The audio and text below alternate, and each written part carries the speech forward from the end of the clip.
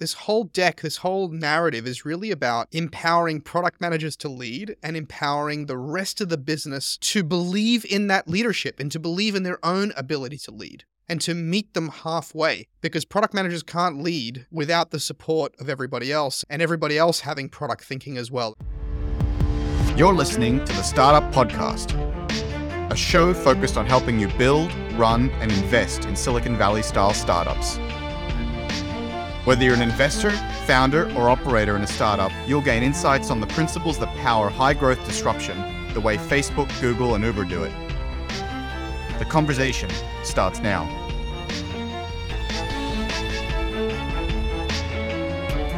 Hi, I'm Yaniv. And I'm Chris. And today's episode, we're going to continue with our little two-part series about transforming your org into a product-led company.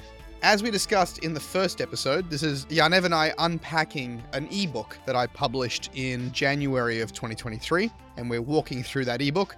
Part one, we talked about the context of what is product-led, and why is it the best model versus all the rest, versus marketing-led or sales-led or CEO-led or engineering-led. And so if you haven't had a chance to listen to that episode, I strongly encourage you to go back and listen to that one first. And if you want to follow along at home, you don't need to have the deck in front of you, but it might be a little fun to go through the slides as we're talking. So you can check that out at chrissaad.com/startupscale. And it's the second ebook on that page. Or you can check out the show notes and we'll have a link straight there and you can check it out as well while you listen. Okay, Chris. Well, let's jump in now. And what we want to talk about today is how you actually transform your company and make it product-led. So what are some of the prerequisites we need to make that happen? Yeah, that's right. Specifically, we're going to talk about product managers. Where do they live inside your org?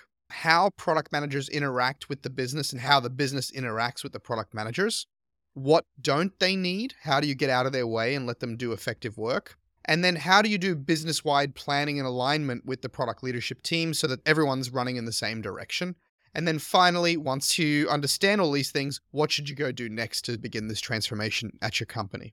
So getting started, I think it's important to first note that world-class scalable products, which is the goal of every startup, we talked about this in the last episode, right? Scalable products create disruption, and that's what you're really ultimately aiming for, to pocket that economic value that comes from disruption. Well, world-class scalable products that create that kind of disruption require great leadership, they require focus, and they require alignment across the whole company. Everybody needs to get involved, and everybody needs to be rowing in the same direction. So really, there are a series of prerequisites that have to be true at your company before the product leadership team, before the product leadership culture can really take. Yaniv, you used the metaphor in the last episode of like a body rejecting the organ. Well, you need to get these things right in order for that organ rejection to not occur. Absolutely. So the first of these is empowered senior product leadership. So tell me, Chris, what do you mean by that? How do you know that you have that empowered senior product leadership?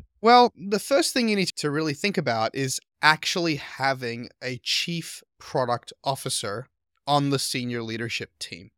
Now, I've seen many cases where there is the chief financial officer, product officer, and chief bottle washer who does 3 or 4 different things at the company. I've seen the COO be the chief product officer. I've seen the CEO. I've seen the CTO. All of these people who are also CPO. They're also the chief product officer. And that is typically, unless this person is a unicorn rock star, once in a generation mind, is typically a recipe for disaster. Because those other functions have other worldviews. They have other perspectives, right? The CFO is thinking about the money and the runway. The COO is thinking about operations. The CMO is thinking about marketing. The CTO is thinking about engineering. It's all of those dysfunctions we talked about in the first episode in this series, the last episode of the podcast. And all of those dysfunctions are likely to creep in when you have a chief product officer wearing 2 hats or 3 hats. So you want a dedicated, experienced, respected chief product officer who has a seat at the table and has an authoritative way of delivering information,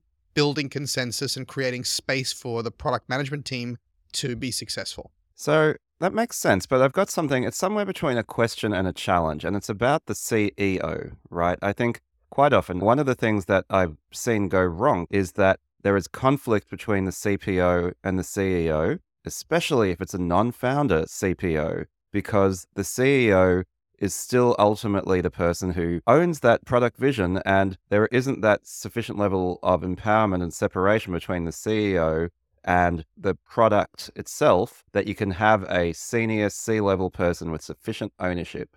Yeah, I think something we haven't said explicitly enough in these 2 episodes is my ebook is really intended more for small to large scale-ups, right? So when you're talking about a very early company, maybe with 3 or 5 or 7 people, I think it absolutely makes sense for an experienced CEO founder who knows a little bit about product to be the product person. I've seen that go very, very wrong if they're inexperienced, they don't know what to ask for, they don't know how to be disciplined, but the ideal case is absolutely that you have a CEO founder who understands product and they're the ones leading product. But as you get larger, Yaniv, we've talked about the founder journey and the need for the CEO to take a more of an executive role to start building the thing that builds the thing. They need to hire a really competent chief product officer and take a step back. And if they don't, they end up in that dysfunction that we talked about in the last episode, which is being CEO-led, right? They have the CEO in there thrashing and randomizing the team and creating this conflict. And so you're right, it is extremely important that the CEO has good product instincts and ideally even product experience at the beginning. And it's ideal that that CEO knows how to hire and empower a CPO and take a clean step back while being a great collaborator with that CPO at the executive level.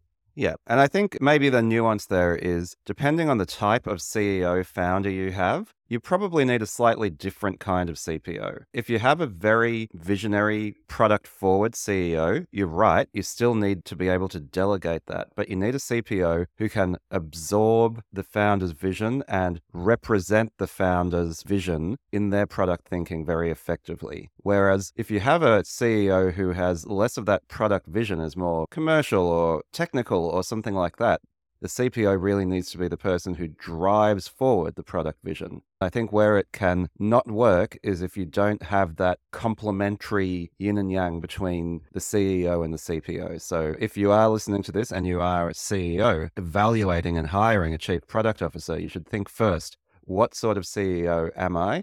And then what sort of CPO complements me in growing the business? A key word I have here in the ebook is an empowered senior product leader, right? One of the mistakes I've often seen is that CEO either not setting the right expectations with the leadership team or continuing to engage with the R&D team as if the CPO wasn't there, talking directly to engineering about what he wants done or talking directly to designers or talking directly to product managers. And in some ways, circumventing or again, randomizing what the CPO is trying to do. Now, I'll never for a second suggest that the organization should be strictly hierarchical and people shouldn't be allowed to talk to each other, but just that there's a lack of care about what the CEO says or asks for or messages they propagate down without looping in that chief product officer and making sure it goes through a process. And so the key word in all of this is an empowered senior product leader who is wearing just that hat. And Yaniv, I like your addition, who is a yin to the CEO's yang and has the CEO's trust and confidence and has been given the right authority through the words and actions of the CEO and leadership team to do their best work. Fantastic. So now let's move on to the next prerequisite, which is effective processes and communication. Now, I would say that's true regardless of whether you're product-led or not. But tell me what you mean in the context of becoming a product-led organization. What do effective processes and communication look like? This whole discussion, right, is about rotating over to product-led. It suggests a transition from something else. And so that transition needs to be really explicit and really well managed. The first thing it looks like is the CEO and the leadership team clearly endorsing the role of the chief product officer and product in the culture of the company. The CEO setting really great expectations with the leadership team. The leadership team setting great expectations at an all hands with the whole company. The individual department heads setting great expectations with their direct reports and making sure that they're showing a supportive posture for the chief product officer. And so that is all about downwards communication from the top. The other key requirement here is that the leadership team provides the chief product officer enough time to establish a regular cadence and high quality communication from the product org to the rest of the business, right? It takes some 6 or 12 months before this chief product officer can get to know the personalities, get to know the things in motion, understand where some of the dysfunctions are, try to meet with leaders of other departments and smooth out wrinkles, and to start creating roadmaps and narratives and start creating a cadence of communication with the rest of the business, so the rest of the business can start to get transparency and trust with product as a leadership function in the business. And so that takes time and it requires patience. And when those deliverables get provided, it takes diligence. It takes the other department heads to actually open those documents and to pay attention to them and to engage with them. I agree in some sense as a transition here, but I'd actually like to broaden the scope. This isn't necessarily only applicable to companies that are going from a non-product-led model into a product-led one. I see, again, with my own startup, Circular, we endeavor to be product-led from the beginning, and one of our founding team is our chief product officer. Nonetheless, it is important to embed that culture for those effective processes and communication to happen. Even early on, communication is an important part. And remember, you're hiring people into your organization who very likely have not experienced a culture in the first place. So even if you are already product-led, it still requires this constant process of communication and alignment to actually make sure that it happens. Yeah, I couldn't agree more. And you're right. You're onboarding typically a lot of people who are not used to this. And so it has to be part of your onboarding process as well. And almost, for lack of a better term, part of your indoctrination process. I use the word acculturation, which sounds less mean than indoctrination. But yeah, I think this is the point. Product-led is a way of thinking, and it's cultural as much as anything else. We talked about that in the last episode. And so there's transitioning from one culture to another, which is what you're talking about, Chris. But there's also just embedding and maintaining the culture in the first place. So even if you never had a sales-led culture in the past, there is still this same work really that needs to happen. It might be slightly less friction, but fundamentally it's the same thing. We've had episodes about alignment, great communication, and culture setting. That all applies right here as well. The next prerequisite for great product leadership and a great product culture, surprise, surprise, is experienced product managers. Yaniv, we talked in the last episode about grafting this thinking onto existing companies and there being an organ rejection. And I have personally seen that where you might have organized the company into these squads and you've put these product managers in these squads and you've told them that they're these autonomous sovereign entities who are supposed to play a leadership role. But if those product managers themselves are inexperienced or have some kind of imposter syndrome or don't quite believe you or don't quite know how to build consensus or don't quite know how to make good decisions or don't have good taste, this is like setting the whole company on a foundation that is quicksand. And so you need to look around the company and ask yourself with very clear eyes, are the product managers we have competent enough to have the strategy and the tactics of the business on their back? And if the answer is no, then you're going to need to hire some really great coaches, hire a really great chief product officer who can also perform coaching functions and great middle managers, group product managers to help, and possibly more directly replace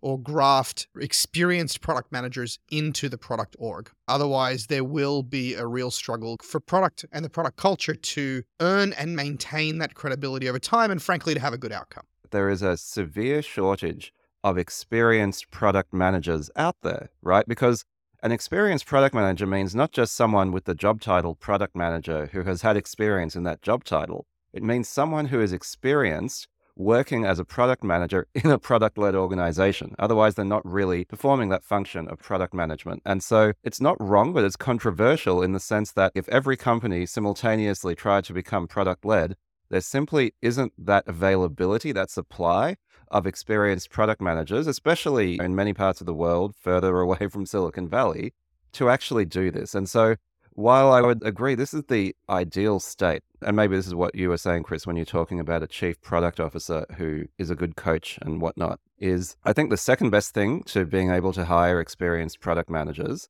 is to have a very experienced, strong chief product officer and some quite junior product managers who are talented and willing to learn, very coachable. I would rather go for that than to go for more experienced product managers who have a bunch of bad habits that they need to unlearn. So this is tough. And I think it's one of those things sometimes when you listen to podcasts like this or read advice on the internet, and it's like, sure, if you have the hiring power of a sexy startup, then you can find these people. But what if we can't find them because based on the industry we're in, the state of the company that we have, the part of the world that we're in, we're simply not able to access that talent? Yeah, that is very, very fair. And I think for me, this reminds me of three key things. The first is making sure you have that chief product officer who's really great at building culture, coaching their team, and so on. The second is making sure you have a really great professional development program where the product managers are meeting on a regular basis and really engaged in the process of learning about the craft of product management and product leadership,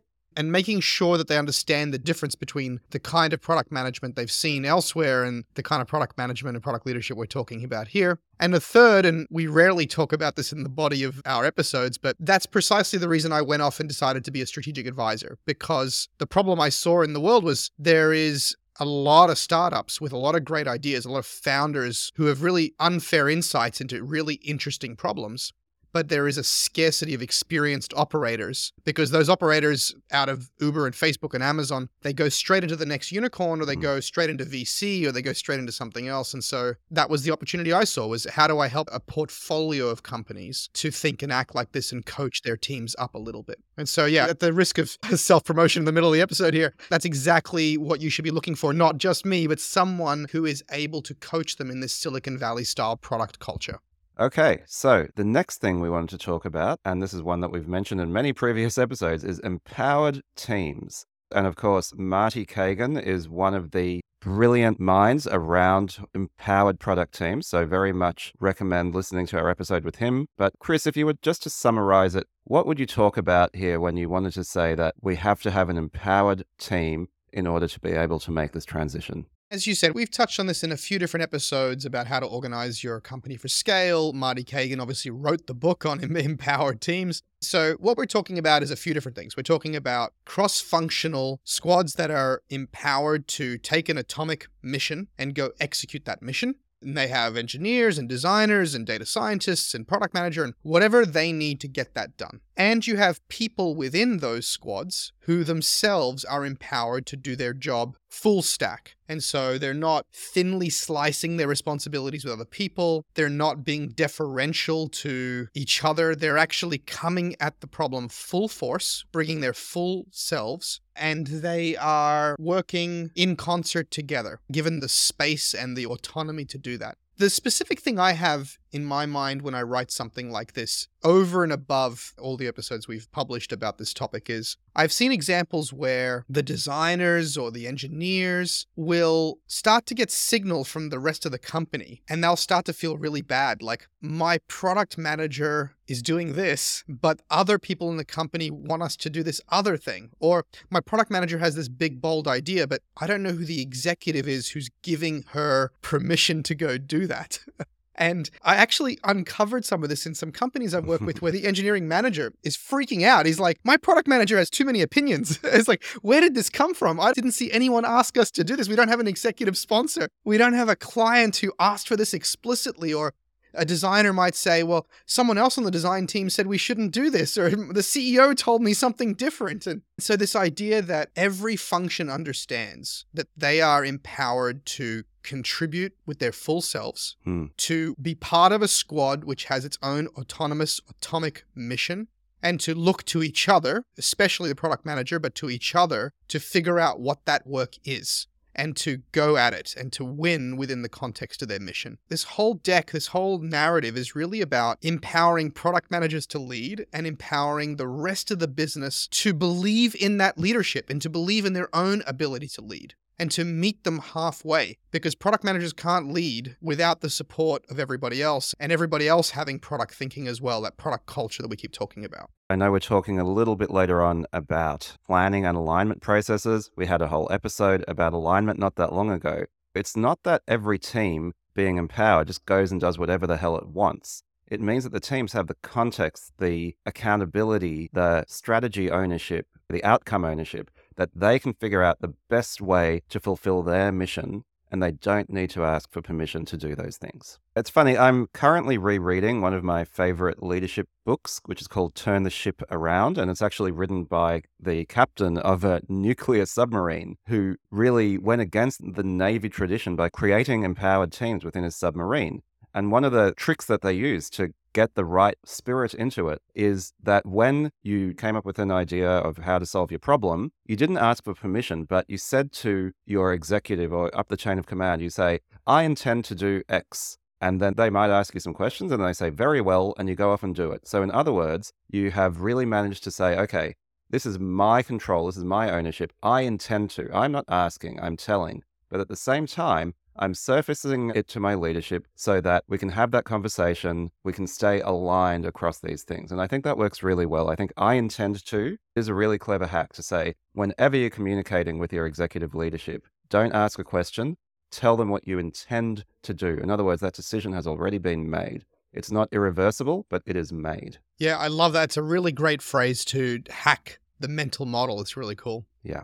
Now, the next big prerequisite is explicit product principles. Now, you could actually broaden this a little bit to just say explicit principles, but it is what we've mentioned a few times. It's about making sure that everybody in the company is working from the same playbook, the same cultural context, the same understanding of where the North Star is. And in this particular case, I'm talking about the product principles. We build products that are delightful. We build products that are consumer-centric. We build developer platforms that are full stack. We prioritize growth over revenue. Whatever it is that is true for your company and that you think is generally applicable to all product decisions or all decisions across the company, specifically as it relates to product, should be documented and codified explicitly, so that you can resolve or untangle debates, or as many debates as possible, before they even occur. I think that's really interesting. I'm not sure if we've talked about company values in the past, but I think this is closely related, right? If we have values and principles, they should make it easier to make decisions. And these product principles should be aligned with those company values. And hopefully you have some company values, but even more hopefully, you actually use them. It can be really easy to just write them and then ignore them later on. Now, this last prerequisite is another one that was not obvious to me as generally missing outside of Silicon Valley. And when people are not used to doing this, it creates a lot of dysfunction. So when you have autonomous functions at every layer of the company and autonomous units who are sharing this phrase, I intend to, as Yaniv said, they will run into this peer-to-peer conflict. There will be some disagreements that occur between well-meaning product managers, well-meaning designers, well-meaning engineering managers who might have a difference of opinion about how to best tactically execute some aspect of the product, the business, and so on. Now, that requires escalation. It requires that the product manager escalate to their group product manager or the chief product officer, that the engineering manager can escalate to the group engineering manager, the designer can escalate to the group designer or the design lead, so that those more senior people who have ostensibly a slightly higher vantage point, they have slightly more context, they have a broader view, can work together as peers at their level to potentially resolve that conflict. And something that's often needing to be said explicitly in cultures like Australia. This is not like telling on your friends, to the teacher. This is not being a rat in a jail cell. Snitch. Yeah, being a snitch. Thank you. That's the word I was looking for. This is not a punitive action. It is a genuine and earnest question to your leadership. Hey, we have a difference of perspective here. Help us understand the broader context or what you think is the better business priority so that we can resolve this and move on and do it quickly. This is music to my ears. And in fact, one of our virtues at Circular, which is the behaviors we encourage, is escalate frequently. And, I learned this very similar lesson. And it's interesting. It's nearly the reverse of what people like to do, right? They like to ask for permission, but then when they have a problem that they need help with, they just try to solve it on their own. And, my least favorite bit of leadership advice, I've mentioned this before, don't come to me with problems, come to me with solutions. And I'm like, that is the worst fucking advice you could possibly give, right? If you have a problem that needs solving, put yourself in the position of a leader. Would you really rather not know about that problem because the person is having difficulty coming up with the right solution? Or would you like them to just have a bad solution? No. So in the normal course of business, if you know how to solve the problem, just go ahead and solve it. Don't ask me for permission. On the other hand, if you have a problem that you're not quite sure how to solve, come to me straight away. And the problem can be in all sorts of different forms, right? It can be interpersonal. It can be difference of opinion. It can be we don't have the right sort of information. We don't have the right sort of resources. We can't hit this deadline, whatever it is. Escalate quickly. It is not snitching. It is not being a squeaky wheel. The other one I've heard is like it's complaining. It's not complaining to draw your leadership's attention to a problem that it is their responsibility to help you resolve. If in doubt, escalate. If you're thinking to yourself, maybe I should escalate this, that's probably a sign that you should. So escalate early and often. That allows you to course correct quickly, allows your leadership to help you make the right calls.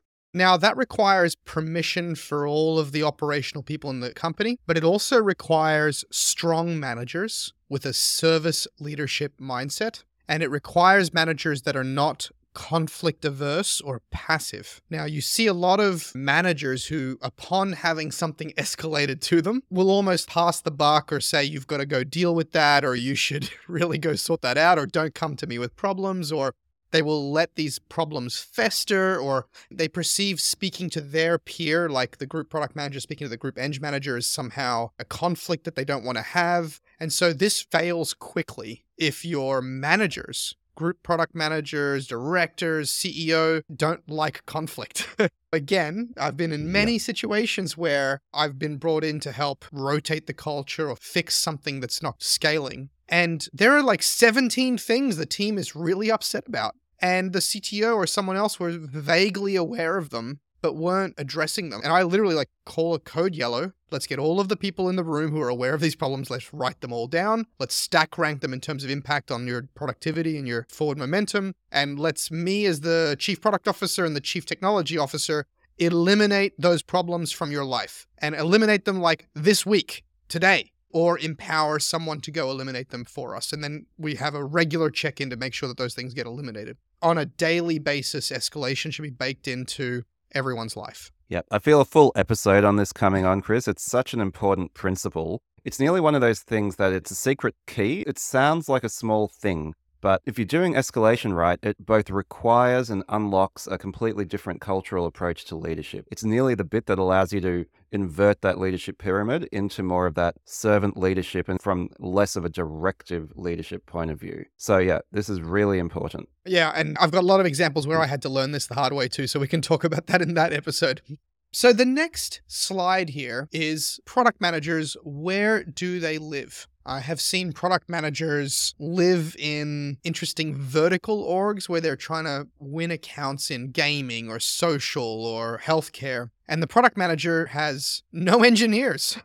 There's no designers. They're ostensibly some kind of business analyst expert on a vertical or something. And they're out there in this weird go-to-market by vertical part of the business.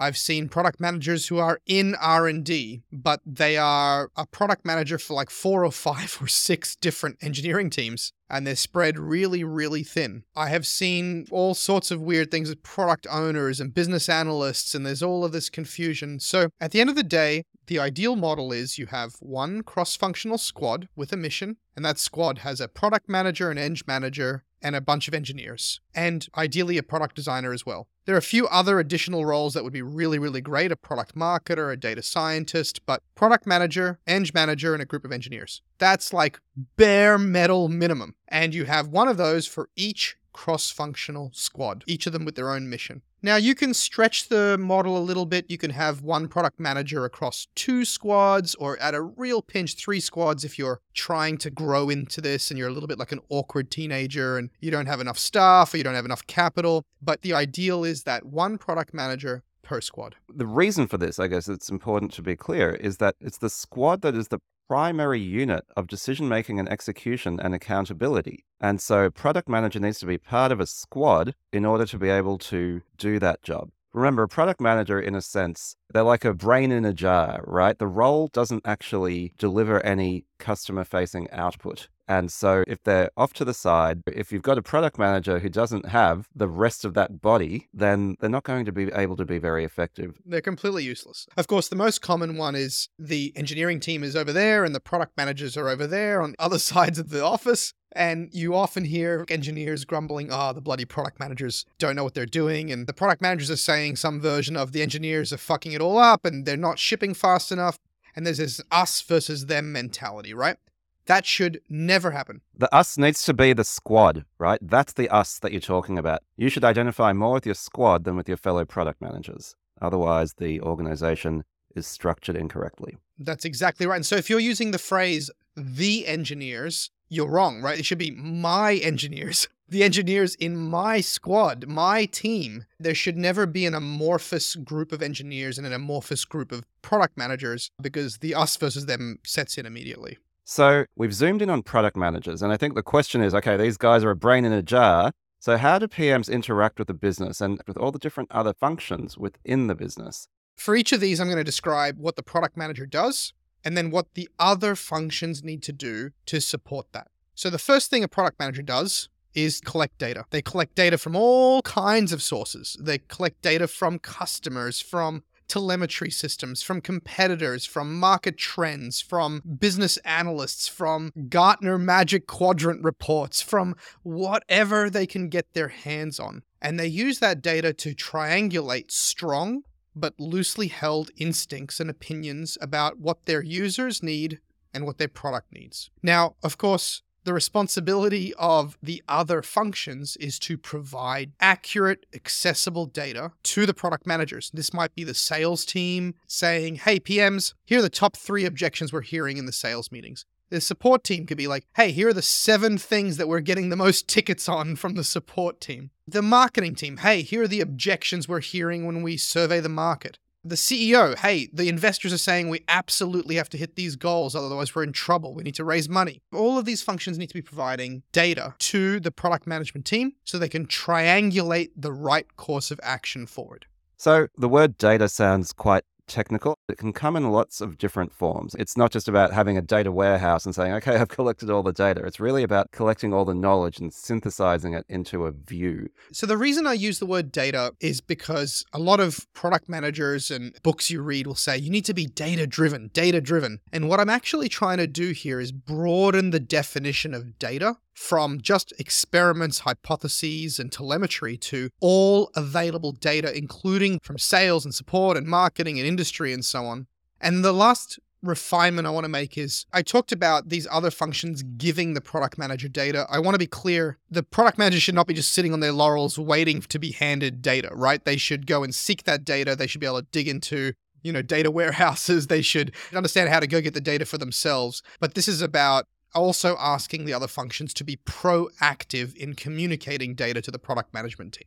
The next responsibility of product management is, once they have all of those insights, is to develop clear hypotheses and opinions about the future of their product. Oftentimes, I see product managers going from hypothesis to hypothesis, test to test, small iteration to small iteration, and it's a little bit akin to stumbling around in the dark. You need to take a breath, lift your gaze from the GPS, which is the pure data view of the world, and look at the road and look at what's going on and develop some sense of, here's what I imagine the future to look like. Here's what I imagine the future of my product to look like. Here's where I imagine we're going. You obviously don't want to be locking that in stone. You want to test and iterate and hypothesize and all this kind of stuff. But sharing that vision with the company can help animate and motivate everybody. Now, the responsibility of the other functions in this is to provide context and to contribute to that vision. So the leadership team should obviously be providing a vision about where the business is going to inform where the product should be going. And other stakeholders should be making themselves available to review, refine, and respond to that vision that the product manager is putting out there, and really dig into the details and have something to say. I can't tell you how many times I've seen product leaders put a vision out there, put a roadmap out there, and all the other functions remain largely silent. And then some point along the line go, what is product doing again? I don't know what product is doing. And they haven't really looped us in. And well, we've developed our own roadmap and we have our own vision. And it's like, dude, you got handed the vision. You got asked for your feedback. You were encouraged to participate. We tried to set up meetings with you, but there wasn't this kind of leaned in enthusiasm. And so this is about the leadership team providing broad vision and about everybody else contributing to reviewing and refining the vision the product manager helps to shape and to publish. And I think the one thing I mentioned in the context of the chief product officer earlier on is that often there is a strong element of vision that comes from the founder or founders, and that can be really valuable and it can be really empowering as well. It's nearly like that's the prevailing wind direction. And so in a business where the founder does have a strong vision, it is still the responsibility of the PM to develop product vision, but it needs to be in the context of the founder's vision. It's harder to have truly empowered PMs in that model, but it's just as important. And so there's a little bit of extra work to do there to make sure that we have that proper alignment of vision. What typically happens in my experience is the CEO has like a 40,000 foot vision. Here's where I see this business going. And the product manager is still responsible for like the 30,000 and 20,000 foot view. And the PMs are responsible for the 10,000 foot view. And so generally what ends up happening is the CEO's vision tends to be too broad or high level to be actionable from quarter to quarter, year to year. And that's what the chief product officer's job is to do, is to translate that high level vision into something a little bit more tactical. The next big thing a product manager needs to do is to craft that roadmap. So you have a vision, a sense of where everything is going over the course of 12, 24, 48 months. Well, now what is your pragmatic, actionable set of steps you're going to take in order to test, validate, and build your product in that direction? And that roadmap is not a backlog. It's not an undifferentiated set of ideas. It is a sequenced set of bets. It's in order. And some of those first bets should have some kind of timeline attached to them. Now, the responsibility of the other functions, again, is to contribute to that roadmap, to provide all the data, to provide all their insights. And then once handed a draft roadmap and invited to collaborate with the product leadership team, they make themselves available. They provide concrete feedback and insights. Again, they don't take this kind of passive view. Well, that's just the product roadmap and we don't have to get too involved with that. It's important here to say when we talk about a roadmap, we're talking about how we're going to learn, what tests we're going to build. And of course, it's not like you have this thing and you just follow it. We want to be agile and responsive and learning. Now, the next big thing a product manager needs to do is to align all functions. So oftentimes product managers are thought of as the people who translate business requirements to engineering. And that is just like wrong, wrong, wrong. A product manager is someone who works with all stakeholders to do all of that data collection, triangulation, visioneering, and then to work with all functions in order to operationalize, to execute the plan. So that means design, support, sales, marketing, and of course, engineering. The job of the product manager is to align all of those functions behind the thing they're building, behind the roadmap of deliverables they're trying to deliver. And of course, the responsibility of the other functions is to align themselves with that roadmap. Now, we have a whole episode about alignment, which is well worth listening to. But I've seen companies who, at the point of having a product team deliver a very thoughtful roadmap, will then proceed to have the marketing team deliver their own roadmap and the sales team deliver their own roadmap, all of which were not in alignment with or response to the product roadmap, which is disastrous, right? It's like everyone's got their own roadmap. Horrific. What the hell is going on? Right? So in a perfect world, competent product leadership has triangulated all of the requirements and concerns of everybody, mapped that out over some period of time, some time horizon, and everybody else has said, well, hey, looks like the product team is focused on this problem or this feature or this initiative. Well, guess what? The marketing team needs to also be ready to support that initiative when it comes out. The support team needs to be ready to support that initiative when it comes out, and so on and so forth. And so every function needs to pay close attention to helping to craft that set of actions and to prepare themselves to align with those actions when and if necessary. That's really, really important. You don't want 17 different plans across the whole company. Absolutely. This is just about alignment, and it should be iterative. Again, it's not about the PM saying, this is how it's going to be, and you all have to get in line. Alignment is a process of mutual adjustment. And to your point, Chris, the role of the PM is to actually synthesize, gather that knowledge and understanding, going back to your first point around collecting data, and bringing that into a roadmap that makes sense to all the functions. But then, of course, that can happen over multiple iterations. The point is, at the end, there needs to be alignment across a single roadmap, and it is the PM's job to make sure that alignment takes place. Yes, exactly. And so please do check out our episode about alignment to really dig deep into that subject. So the next area of responsibility for the product manager is to gather requirements from all the key stakeholders. Again, those stakeholders are not just the business, not just customers. They're all the stakeholders, support and sales and marketing, the CEO, the board, the market, what have you. But then dig really deep into, right, for this iteration, here's precisely what we need to get done. And to develop detailed documentation, designs, instructions, ticket stories, tasks, whatever tool you want to use to gather and document those requirements and to make them concrete. They may change, they may evolve, they may adjust as you learn, but you need to be the curator of those requirements and make sure there's a source of truth. And of course, the responsibility of the other functions is to participate when asked and to review the requirements that have been gathered and to help the product manager understand their blind spots, to fill in the blanks, to challenge certain assumptions, and to inform those product requirements at the beginning, in the middle, and at the end. That is a really important thing. The product manager is a curator, is a synthesizer, is the one that holds the source of truth, but they need a lot of help to gather and to clarify those requirements. And so this is very much, again, this act of synthesis, taking all of this knowledge and information, requirements, constraints, all of these things from across the business and bringing them into the same place so that you can actually plan a coherent and unified response. And the way we've talked about that prior to this point was around the high-level vision, the high-level roadmap. In this case, we're talking about the specific next concrete deliverable and how everyone needs to organize themselves to get that done. The next responsibility of a PM is to execute. You've got all the requirements, you've got it all figured out, you've socialized it everywhere.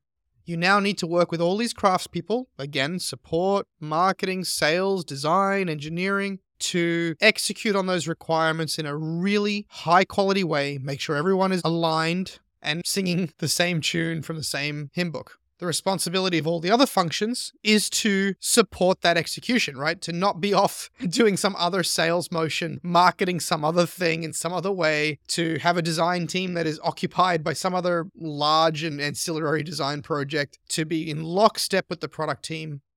The next, third last responsibility of a product manager is to announce the next product iteration. So when relevant, not every iteration will be announced. There's some very, very minor changes, constantly shipping changes into production, but some of these changes are more meaningful and it falls on the product manager to work with the product marketer, the marketing team, and so on in order to make sure that word about this change gets out to users in an effective and clear way.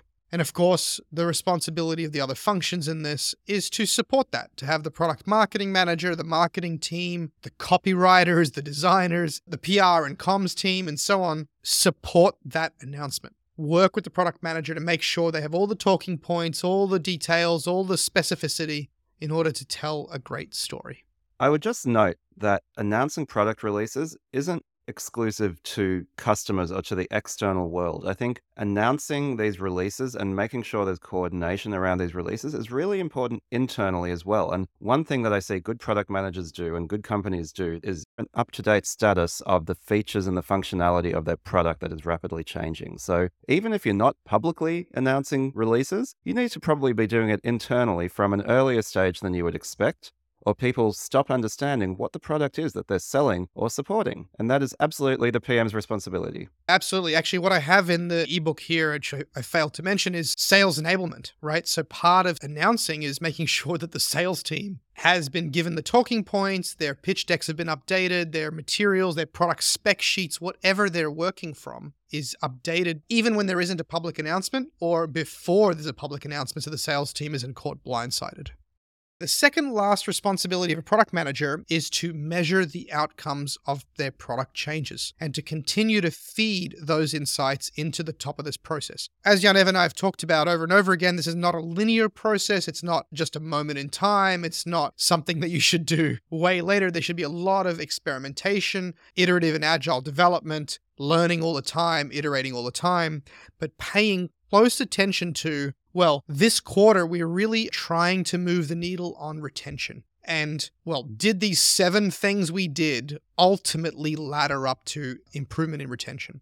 And the responsibility of other functions is to hold the product management's feet to the fire about that, is to have the leadership team set those OKRs or those high-level KPIs, and to then ask the product management team, where did we land on that? Where did all of that work you guys did? Where did we end up? Was that actually effective? That's right. And that second piece, I think, is actually a really important cultural marker of being product-led, because this is about all of the other functions measuring the value of their efforts by the impact to customers, to the business, based on the strategy and the outcomes that have been agreed to.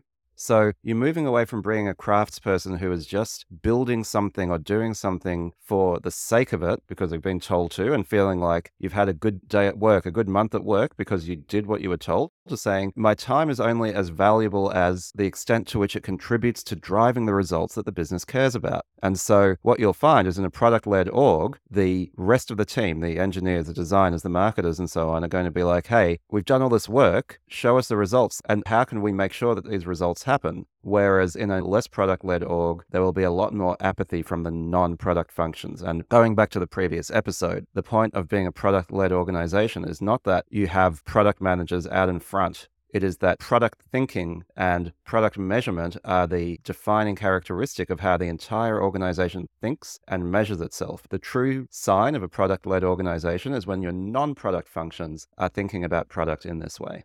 This is so important. It's something I tend to not emphasize enough. If the entire company is measuring revenue, then the entire company is going to be optimizing for revenue and sales, landing those big accounts. If the entire company is measuring product growth or retention or engagement, then everybody is going to be marching to the tune of engagement and retention in the product. And so what you measure is what you move. Now, that's not to say revenue is not a product metric, but to make sure that the product is driving those metrics and there's a direct correlation between those two things. The last responsibility I've got listed here for a product manager is to protect. And this one's pretty important, especially when you're transitioning and when you have people who are not used to working in this environment, or you have a CEO who's randomizing, or you have a sales team that's very strong and very used to getting their way. The job of the product manager is to be opinionated enough, or to be effective enough, or to be a good enough communicator that they're able to build consensus and to ultimately protect the product vision, roadmap, and execution. The ability for the product manager to say no. And that is actually a word the product manager will, in one way or another, with some level of diplomacy, pretty much be saying much more than yes. Their job is to communicate that vision, communicate that roadmap, communicate those requirements that they're executing against, communicating the announcements, communicating the metrics, and explaining why they're doing what they're doing, all of which mitigates debate and thrash. But then when the debate and thrash still creeps in, and people still say, why are we doing this, not that, or why aren't we doing 7 other things as well? To be able to have the confidence, the culture, the clarity to say, no, we are not changing this, or if we change this, here is the real cost, and to protect that plan. And the responsibility of all the other functions is to have empathy for that role. In other words, to understand that your PM cannot always say yes, that they are balancing many competing interests and trying their best to triangulate and thread that needle, and to understand that your specific concern from your specific vantage point may not end up being the number one priority. Now, I want to stress, this is hopefully a failure state. You've hopefully set the right OKRs, the right priorities, the right North Stars, the right consensus, that support and sales and marketing are all on the same page and they're enthusiastically agreed. But even with that, there will be disagreements about tactics, and to just have some empathy for the role of the product manager in that situation. It's not just the product manager, but yes, the heat can be on it. Everybody wants a piece because the product manager is the interface of the squads, and the squads are the resource that can build stuff and do stuff and support various other functions in the business. So it's quite common for people to go to the product managers and ask them for stuff. And yeah, saying no is really important. As a very quick aside, it can be easy to find this bureaucratic to say, oh, okay, no, nothing gets done until the product manager and the squad actually decides. And sometimes when the product manager gets very good at saying no when needed, people will try to do an end run around them and go straight to the engineers or other members of the squad. Oh man, this is one of the biggest areas of organ rejection where the product managers are trying to wrangle these priorities and they're trying to set the vision. And the other functions are like, screw you, dude. I'm going to talk straight to the designer. I'm going to talk straight to the eng manager. And there's all of this like end run arounds. You're right, Yaniv. It can sound bureaucratic and we like everybody to be empowered and everybody to be a flat org. But if the culture is to undermine the product manager, it's really, really bad. And the rest of the squad needs to be on the same page that they need to reroute everybody back to the product manager. And if it's not in the PRD or it's not in the stories or it's not in the requirements, it's not getting done. So the next thing that we wanted to talk about is we've talked a lot about the things that product managers need, the way the organization needs to be set up, where they live, how they interact with the business. But as important as that is, what do product managers not need in order to be able to do their jobs?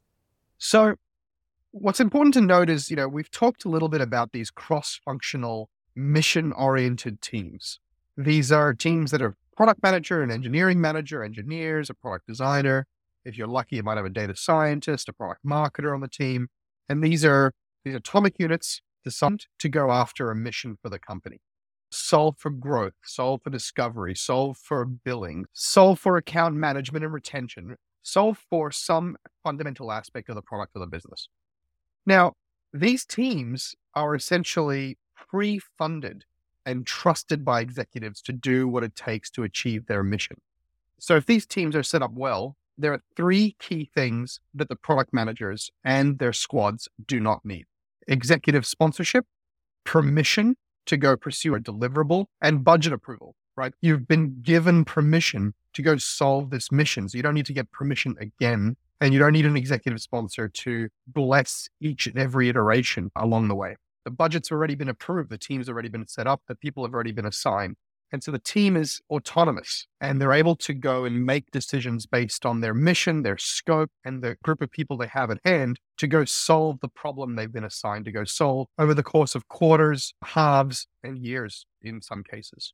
How many times have we heard of stories where someone with a great idea in a company has tried to build consensus and executive sponsorship for it, only for it to go up to some kind of committee and die? These people at the coalface who are assigned to solve problems in the business, trying to get their leadership to understand the depth or breadth or nuances of the problem. And they're like, nah, we don't care about that. We're going to go do something else. These people are really uniquely qualified because of the virtue they've been working with the problem over time, because they're at the edges, because they have all of the context to make some of these decisions at the edges.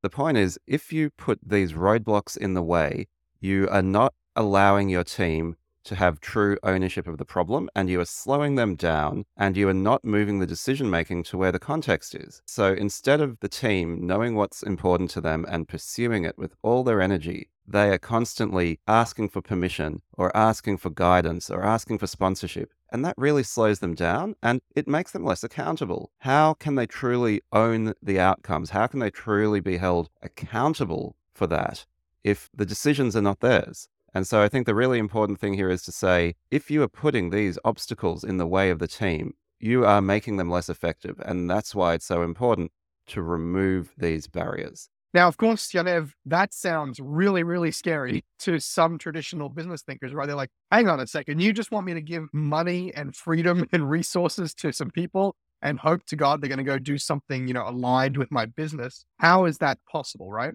And so the very next consideration here is, how do you create these empowered teams while maintaining alignment with the business and the needs of the company? Chris, I think that's the perfect segue to talk about what do we do instead? We want empowered teams that don't have to ask for permission, But of course, the fear, and it's a real fear, it's not just something that people make up, is that the teams will just spin their wheels or do whatever they want and be ineffective. And then that you as a leader, by failing to provide instruction, you have failed. So how do you stop yourself failing as a leader if you are now leading teams that do not come to you for permission? So the first job of a great leadership team that's trying to push this accountability and autonomy and alignment to the edges is to create empowered squads filled with empowered people. What does that really mean? It means 4 key things, and we'll dig into each one very quickly.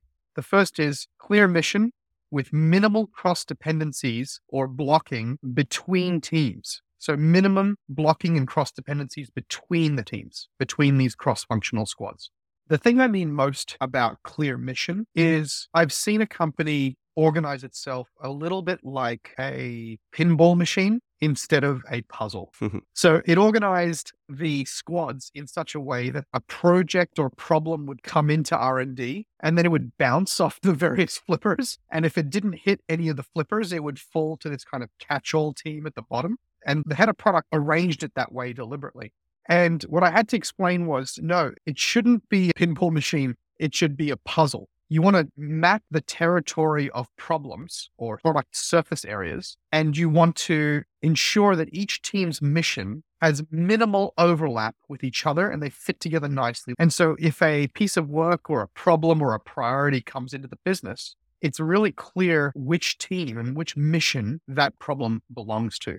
So a management consultant would call this mutually exclusive and collectively exhaustive. The other thing to think about is what we've described as horizontal dependencies, creating this puzzle or this mutually exclusive map of problems. The other challenge I've seen with teams is that there is this vertical dependency where there are front-end teams and back-end teams. And the front-end teams are not empowered to deliver back-end capabilities and the back-end teams not empowered to build front-end features. And so there is this built-in dependency between the two strata. As humans, there will always be a loss of context between two people. There will be useful information, useful thoughts that are lost. And so there's actually a degradation in quality of thinking every time there is a handoff. A handoff, meaning something going from being owned by one person or one team to another team, is very costly. If you just keep moving a problem from one person to the next, it's nearly like a version of that children's game where you're whispering in each other's ears, right? And the context gets lost and the solution becomes worse and worse. And then you, unsurprisingly, get poor overall organizational performance. The second key thing is clear roles with minimum cross dependencies between roles, where there aren't these extremely thin slices. And we've talked about this in a previous episode where the product manager has a business analyst and a product owner and a couple of other product people that they have to trip over. And they have this kind of full stack ownership of their part of the problem. If you have a lot of dependencies, what that means is you have a diffusion of ownership, which means a diffusion of responsibility, right? If something is everybody's problem, then it becomes nobody's problem. And so you get less of that sense of ownership and accountability to the problem. Now, it's important to note, it's impossible to eliminate cross-dependencies between roles and between teams. We're not saying there will be zero cross-dependency or zero ambiguity for some of the work, but the point is to design the org to minimize those. So those things are exceptions rather than the rule. The third key thing is well-funded teams with great people in the key roles. So oftentimes you'll see product managers without engineers or product managers with insufficient engineers or a team without a product designer. So a well-funded team with the right people on the team is very important. And the fourth key thing here is a strong culture of service leadership with that culture of escalation that we talked about earlier in the episode, where the team is able to work together collectively and work across teams when necessary. But when there is any kind of dispute or uncertainty, they're able to work with their leadership to resolve those quickly. So the word we're looking for here, Chris, is autonomy, right? What we are doing is giving our teams and our product managers a strong degree of autonomy within the context of their team's goals and mission. Now, if you have these super well empowered, super well funded, minimal cross dependency teams with people inside that have minimal cross dependency between them and a strong culture of escalation and service leadership, the next question is, okay, how do you get these atomic units to be aligned with the business on an ongoing basis? There has to be a business-wide planning and alignment cycle that allows the business, the leadership team to express sufficient context and clarity about where they're headed and where the business needs to go, such that the individual squads can then digest that, turn that into a more localized, pragmatic, and tactical plan of action. One of the frameworks that I've used for this in the past comes from Eventbrite originally, called the W process. And that sort of talks about the fact that there are nearly sequential top-down and bottom-up aspects to this process. And it's sort of nearly like challenge response type of thing, right? Where it is the responsibility of the leadership of the business to set an overall strategy and an overall direction. But the point here is we are not talking about anarchy. We are talking about a structured process of alignment and agreement. And I use the word contract, right? Like it's nearly like there is going to be a contract between the leadership of the organization and each team. And that contract is going to be high level and is going to be focused on delivering outcomes against objectives aligned with the team's mission rather than on a set of deliverables. But it's not open season. And in order to get to a well-defined contract, you need to have the structure that we've been talking about, but you need this challenge response where the leadership sets the context, the teams or the squads come back with their proposals, and then there is that process of, again, feedback and alignment before things are finalized, and then we can move over to execution. And then during the actual execution phase, you want to have some check-ins to make sure that everything remains aligned. Entropy always increases, and so keeping things aligned is a piece of work in itself, and you need a cadence around that. But this is really another representation of that W process. We'll put a link in the show notes that shows really the respective roles of the leadership and of each squad in reaching that aligned plan that actually is moving towards a strategic objective. In the slide here, you'll see it's organized as a loop, but it is absolutely the same. And again, we've had a whole episode about this alignment and planning process, but it is the idea that the business shares the priorities, express their OKRs, the squads each respond with a narrative and a roadmap, and the squad then meets with leadership for alignment, and then the squads go off and execute with, as you said, a regular check-in to avoid that entropy. Okay, so that's basically the deck. The last slide deals with, okay, what now? What are the next steps now that we're all agreed on this high-level architecture for rotating to a product leadership model? Now, of course, there are many, many, many next steps. There's an infinite list of things you need to go do next, and many, many decisions and refinements and optimizations that you need to go do. But there are 4 major things that I've listed here that are worth thinking about. The first is to read and digest the other 2 ebooks on the Scaling Startups series, because the first one goes deep on exactly what is product and why focus and polish is essential to scale. And the other ebook deals with going deeper on this process of organizing squads, empowering squads, going through the business alignment, and thinking about that tactical alignment day to day, week to week. So those 2 ebooks are really important to understand on either side of this presentation. The other key next step is to present some version of that whole narrative, all 3 ebooks, to the whole business so that they understand what you're trying to achieve and what their role in this rotation, in this change, or in this product leadership culture is. And as we talked about earlier in the episode, to actually make it part of your onboarding process so that new employees are familiar with this, and make it part of your regular communication and conversation, part of performance reviews and part of all hands meetings, to make sure that these principles, these concepts, these behaviors are not forgotten. They're deeply ingrained. The next key step is to make sure that all the prerequisites are in place. In the ebook, it's specifically pages 18 to 24, right? About having a product leader, making sure you've got great product managers around or a great product coach, making sure that you deeply ingrain the culture of escalation. These are all essential before you've just randomly reorg the company into squads and before deciding that you're a product-led company. And then you want to go ahead and actually implement the principles in those other 2 ebooks. Refocusing your product and getting very, very clear about what you do and what you don't do, and about all those ways of working and patterns of engagement that are about managing a product-led org at scale. Now, I've got a little warning here on the slide, which is don't try to do this by yourself and alone. You really need to find a great chief product officer, a great transformational coach, a great advisor, someone who has lived and breathed this model before. There are thousands of counterintuitive and subtle things that I can't capture in a 38, 39 slide ebook. And so it is really essential that you get help and that you have someone who can help you see around corners and fast forward you to the right answers as quickly as possible. Goodness, Chris, that does sound important. So I wonder if there's anyone you know who might actually fit the bill if you're looking to make a change like this. I have no idea what you mean, Yaniv.